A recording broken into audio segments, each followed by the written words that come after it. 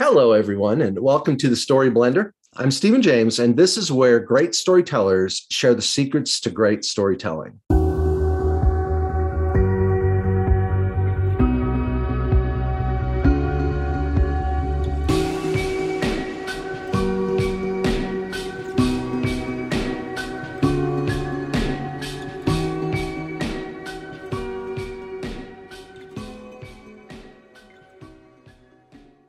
Now, there are lots of different types of stories out there. I've had short story authors, novelists, spoken word artists, and just a wide variety of different types of storytellers have been on the show. And I'm really excited because our guest tonight is actually a different type and style of storyteller, but I'm very excited to have him on. And I should just mention that my daughter is a huge fan of one of the shows that he plays in on Broadway. And so we'll probably be talking a little bit about that as we move forward.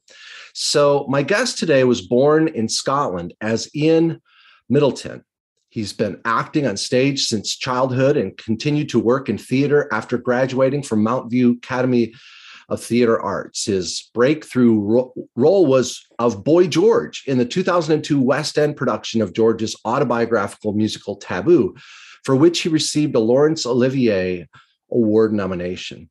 In 2003, the musical moved to Broadway, where Morton, my guest today, Euan Morton, earned a Tony Award, Drama Desk Award, Outer Critics Circle, and Drama League Award nominations.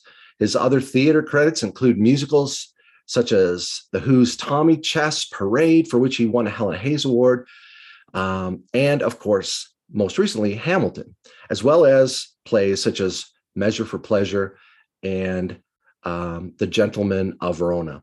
He read a number of audiobooks, including 3 of Christopher Moore's novels, and voiced the male Sith Inquisitor in the MMO game Star Wars: The Old Republic. He's released several albums, Nuclear in 2006 and Caledonia, The Homecoming in 2011. He is married to theater producer Lee Armitage, and their son is the theater critic and actor, Iain Armitage. So, Euan, thanks for joining me today. Hi, yeah, thanks very much for having me. You make me sound like a genius. I was reading a bio one time, and I got done, and whoever I was introducing said, that is the kindest introduction I've ever written. And you're like, oh, okay. Yes, it is. It's certainly the most full. Exactly. Well, as we were talking about before we started recording, right now you're in the middle of doing some recording at a studio, but also part of Hamilton, which is on Broadway. And we just wish you and all of the cast well. I know you mentioned that you have to take a break because of some COVID outbreaks, and sure. We just hope that everything, gets back to normal as soon as possible. Yeah, it's such a shame, actually, because it just was feeling like there was this sort of return to the joyful experience that we'd been having 2 years ago. It was just sort of getting there again, and people were sort of settling in, and then we all have to say goodbye again. So I guess you just never know what's around the corner. I know, we have to keep pivoting, one direction and another direction. And right. Mm-hmm. But I was thinking a little bit of how ironic a little bit it is that you're on the show, because everyone who knows me would say, Steve, you don't like musicals. Like, you're not like the biggest fan of musicals. Now, my wife's name is Liesl, and it's from The Sound of Music. Sound of Music. Yes, very good. And so, yeah, her parents named her after one of the daughters, in The Sound of Music, Liesl. And so, of course, she always wants to watch The Sound of Music, usually in the holiday season, like we're in right now. And I often find some other excuse, some other obligation that I just can't seem to watch the show again and again. But they're all excited that I'm chatting with you today, and it's fun to talk to someone who comes from story from a little bit different perspective, from acting and singing, and instead of necessarily writing like many of my guests have, and so I was just curious, as you have made a living as on Broadway and with other plays and shows, what are some of the things that make for a strong Broadway show, is it about the music or a combo of story and music? What have you seen that's really been the most powerful draw for audiences? Well, I just want to go back to a point you made earlier. You not liking musicals. Oh no! We'll start there. No. I bring that up because I listen to a lot of like radio plays. Like I love Doctor Who. I've been a fan of Doctor Who all my life. Oh, sure. And they have a lot of radio plays, so you can, and all the actors playing different roles and stuff. But I actually don't enjoy listening to audiobooks. So even although I do them all the time, I never get an audiobook and listen to one in the car. I don't like listening to one person's voice read the book for me. I'd rather read it myself. So it's very weird, isn't it? It's not to say that it's a very valuable craft, but it's just not something I do often. So I totally get you not liking musicals, and you get I think they say that in a musical, the reason people burst into song is because the emotion has sort of reached its apogee, and that's what it cannot be said. It must be sung. It has reached that. It's so much love, or so much whatever the song is about, so much of that emotion that it has to be sung, not spoken. I think that's sort of where musicals. That's cool. Like I've never heard that before, but that's kind of neat. Yeah, because otherwise, why do people burst into song? Look, I mean, I hear people singing and dancing in New York all the time. I hear them on the subway. I hear them now that people are wearing a lot more headphones and listening along. There's a lot more live performance going on in New York, sure, for men in business suits and mad old ladies, and so I think life is becoming more of a song and dance. As to your question, though, as to why what a Broadway musical needs, I think it just needs to maintain its truth. I think it has to have, obviously, like any story, it has to have a story that's exciting enough to tell. It doesn't have to be anything different from a great play or a great book or a great audio story. It has to have conflict. It has to have character. It has to have all the things that everything else has to have. But more than anything else, it has to have truth. Because as you said, it can seem a little trite to have people singing songs, in the middle of this play, suddenly they all burst into a song. It can seem a little weird sometimes too. As long as there's truth in why they are singing and in what they are singing and in the dialogue of the song, I think that's what makes a musical work. And it's also what can kill a musical if there isn't enough reason to sing, if there isn't enough truth in the song.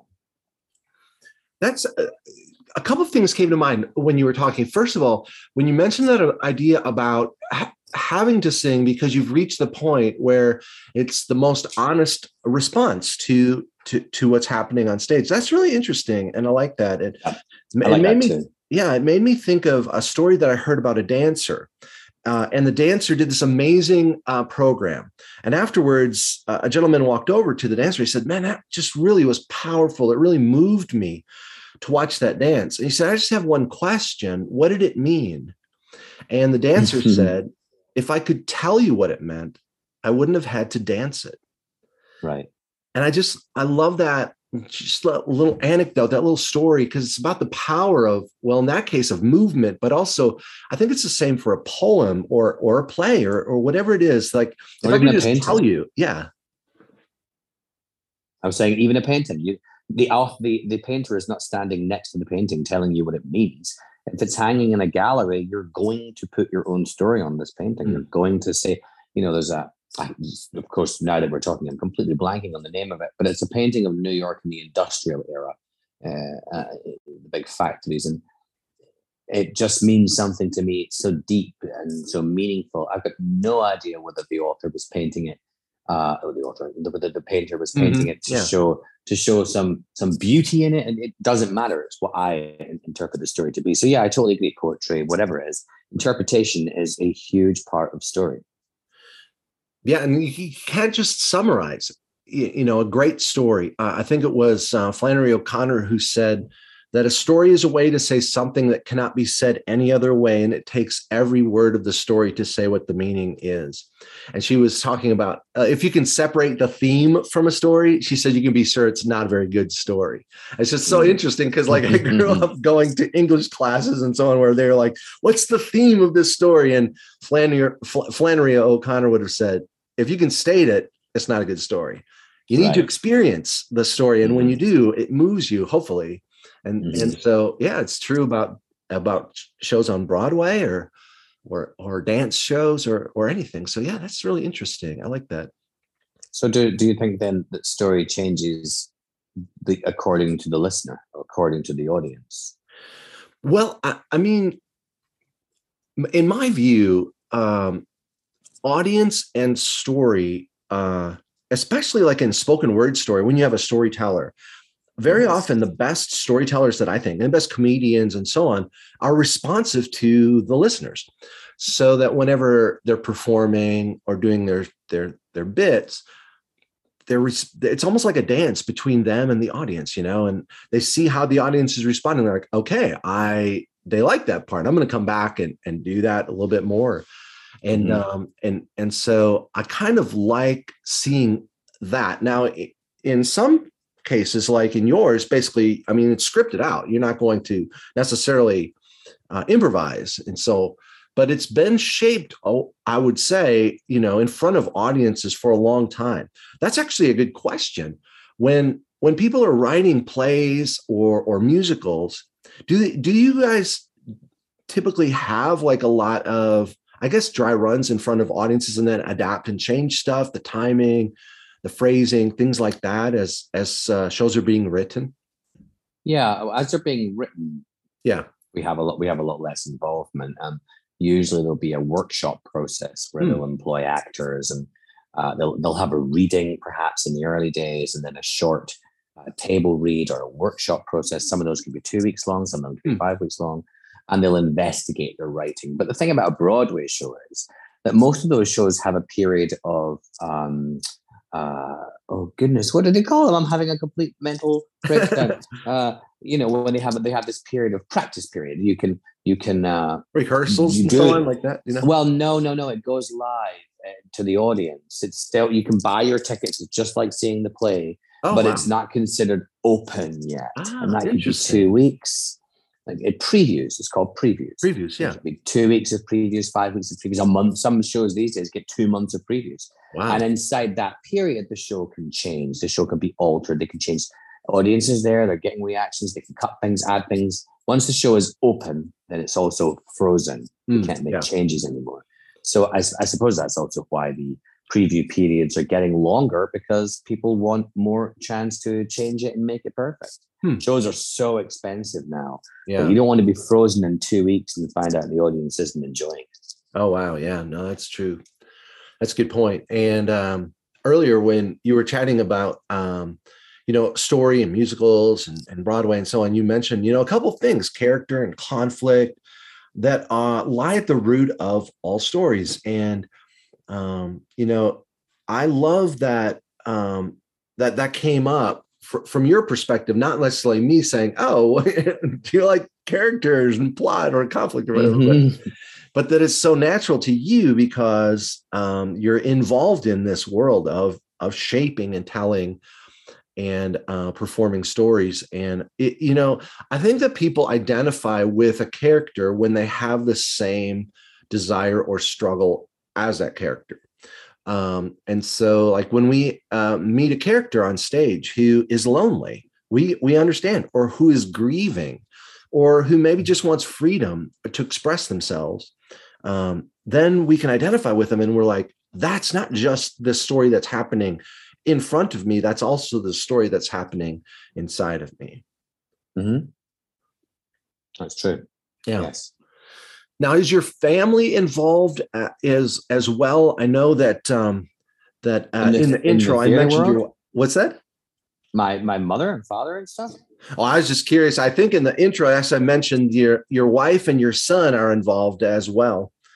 With but I think they are, certainly. But I also think that for me, it's interesting that this podcast is about story, because it's very hard to limit story. Yeah, that's nice. I mean, you can be in a bar and meet a stranger, and the stranger can tell you about their day, and it can be the most boring story you've ever heard in your life. And you're like, what? I'm so bored by this story. But you can meet a different stranger who has had a similar day and be fascinated by their story. because story doesn't exist on its own. It requires a storyteller. It requires a listener. We are all facets of what makes story important. So yes, my family is involved in telling stories in a certain way. And we have other friends who, in other industries who tell story in a certain way. You do. Your friend Pam tells story in her writing. But I think it's important to remember that story isn't elite. Story isn't writing a book. That's not a story. That's telling a story in a certain way, and that's wonderful, and the author has a story. But that's not story. That doesn't encapsulate story. Story is in the voices of everyone that we meet. There's a lady on the subway today who was completely messed up with her head down around her knees and her matted dreadlocks and a piece of newspaper at her feet in absolute silence. And yet she told a story that was so loud this morning. So sad. A sadness that I put on that story. So for me, I'm constantly bombarded by stories. I live in New York City, for goodness sake. Everyone has them. And I don't hold a monopoly on story. And neither do I believe that authors hold monopolies on stories, or that you can only tell a story if you've lived a certain way or had a certain life. Yeah, no, I agree. Does that make sense? Yeah. We are all, storytellers. And some people like to, tell a story to their friends around the water cooler at work. Some other people like being on stage, in front of 1,000 people and doing their stories in that way. And so I think there's a spectrum, and of where we're most comfortable sharing and being a part of stories. But yes, that's true. Yeah. But also the stories that I'm not telling my story. No, you're not telling your personal story, but you're trying to capture the essence of what the author in that sense has shared, and to do it with emotional resonance to the audience. That's very true. And that's, I suppose, another facet of interpretation is I am given words to say. These are not my words. If I was standing on a stage on my own, I would not be telling this story. This is not my story. Yeah. But it's my job, but it's also my hobby. I'm given someone else, even the same as audio work. I'm given someone else's words, someone else's story, and I have to interpret that story. I have to find a way to extrapolate from that something that an audience will understand and therefore relate to, and then I give it to them. So I guess I'm kind of like one of the I guess you would call the Greek oracle or the Pope. There you are, Delphi, the oracle of Delphi. Yeah, it's like this sort of middleman thing, being an actor, where you are clearly, you have your own story, you have a life in theatre, you have a story to tell, but at the same time you are interpreting other people's stories. And there's sort of this whole duality going on of what my story really is. Yeah, I was thinking when you said, you meet a stranger at a bar, they tell you about their life, their day, and you might be engaged, you might not be. I wonder what would you say is it that would make the second story more powerful or engaging? Do you think it's just in the way the story's told, or in the way that the person identifies with the one telling or sharing the story? I think that we can never remove the storyteller from any aspect of our lives. And some people are better at telling stories than others. Yeah. Some people are more natural at just saying what happened to them in the day, or some people. I think to tell a story well, you have to be willing to repeat the emotions of the story every time you tell it, and you also have to have had the emotion to tell a story. Yeah. I think when you hear a boring story from a person, it doesn't mean that the person is boring, although that's sometimes what they're accused of. It just means that they're not telling something that they're emotionally truthful in. Huh. You can always find a true story somewhere, but some people are boring at it because they are not willing or not able to tell the truth of the emotion in either the story they're telling or even in their own story. That is powerful insight. And I totally agree. And, finding that those emotionally resonant moments Well, I was reading one book on storytelling, and like the lady who wrote it was on the show here. I can't remember her name off the top of my head, but she said never tell a story about a holiday because holidays, nobody wants to hear about your holiday or your vacation. And I was like, well, why would she say that? But I think it's because very often all it is a list of events that occur, and is not necessarily the emotional connection to it. It's not really anything transformative. It's just, we did this and then we did this, and I can kind of see where she's coming from. Also, that kind of story is it's the sort of thing where the person telling the story is interpreting that based on what they're seeing in your face. Are you enjoying it? Do you know what I mean? Yeah. So you'll have to forgive me for 1 second because my phone has just announced its own death. Just plug it in. Mm-hmm. Now, we've been talking, about emotional resonance and truth within the stories, authenticity, and all these things. And I just really like everything that you've been, sharing with us. And I've never been to Scotland, but I've been to Northern Ireland to teach writing. I was there a couple of years ago for about a couple, maybe 2 weeks or so. And it may be the same. I don't know for sure, but almost every night we would go to the pubs, and people would bring instruments and just start singing and telling stories. And it would go on for hours at night. And it was just so wonderful for me just to sit there and listen. And then, of course, one night came and they said, do you want to tell a story? Because we'd been there for several nights. And I was like, I don't know what story to tell at a pub in Northern Ireland. But I finally Nothing came up about your holiday. I know, right? And I'm like, I'm overthinking things. But anyway, no, but that was fun. And it was just a fascinating part of the culture there. Just story was central to community. Yeah, absolutely. I mean, yeah, that's so true. And they've managed to hold on to that, which is what makes it so exciting and unique and thrilling, especially for outsiders, which of course you were in that situation. It's a really thrilling way of looking at life. But that's true everywhere. I mean, Native Americans are still telling stories everywhere. There's African stories are everywhere. There's Arabic stories. It's just that our modern Western lives have moved away from story. We don't sit around. Now we go to bars just to get wasted because there's so much to avoid. Yeah. And it's the avoidance of story now. It's the avoidance of truth telling. It's the avoidance of actually sharing something meaningful with a stranger in a bar that marks us out as different. That is very insightful that you would pinpoint that. I think there's a lot of truth to that. And so, of course, one of the goals of our show is to encourage people to share their stories, whether they write them or they share them with their kids, or maybe they, share them at a corporate board meeting or something. But because so much human interaction and so much connection, as you just mentioned, cultures all over the world have this deep connection that happens very often through the stories and the vulnerability and authenticity within the stories that we tell.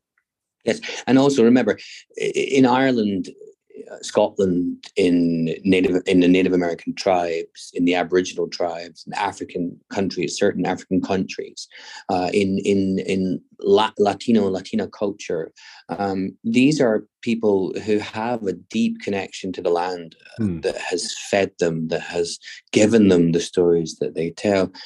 When you live in New York City, there's no connection to the land. Most of us don't come from here. Most of us are Irish or Italian. The stories that you're told are in the Irish bars with the same Irish people that you're describing in Ireland. It's not, these are not American stories. And I think that's what's really lacking here. And I think it's partly to do with, not being used to it, not really having a connection to the land like more traditional cultures do. But I also think it's partly to do with the fact that people aren't honest with each other. Look, if you don't want to hear a story about some guy's holiday, it shouldn't be rude or insulting to say, hey, listen, Jim, I really want to hear about this part of your day. I really want to hear about, is there a way that you would be able to share? That's not really a story for me. You tell that in another place, because I know you in this way. I want to hear that story. If we were more honest about the stories that we were receiving, then perhaps we'd have a lot more honest stories to listen to.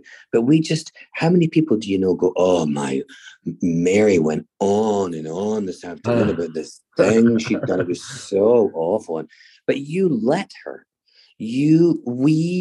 I don't take enough pride in our little story orb that lives inside us. We don't take enough pride in what we hear and in what we compute. We just allow ourselves to be bombarded by nonsense every single day. If you could take control of what you are willing to hear. Now, I don't mean limiting yourself to the news that fits in with your beliefs. I mean, actually emotionally open yourselves to the story that you're prepared for. You might not have to listen to as much rubbish, and you might be much more connected to the land and to your neighbors and to the people around you. You might care a little more. It's really easy not to care when all you hear is nonsense. No, that's good, and it's true. And actually, when you were talking about that, it made me think of this story that I heard about some. It better be not boring. But there was a village in the story. Of course, there's a village, but it was in Africa, and some aid workers came, and basically all the people in the village would just sit around every night and listen to the storyteller at the fire. And so anyway, somehow they were able to get some televisions or something where they could get a couple of stations, and they dropped them off. And so at first, everybody went to go watch these televisions.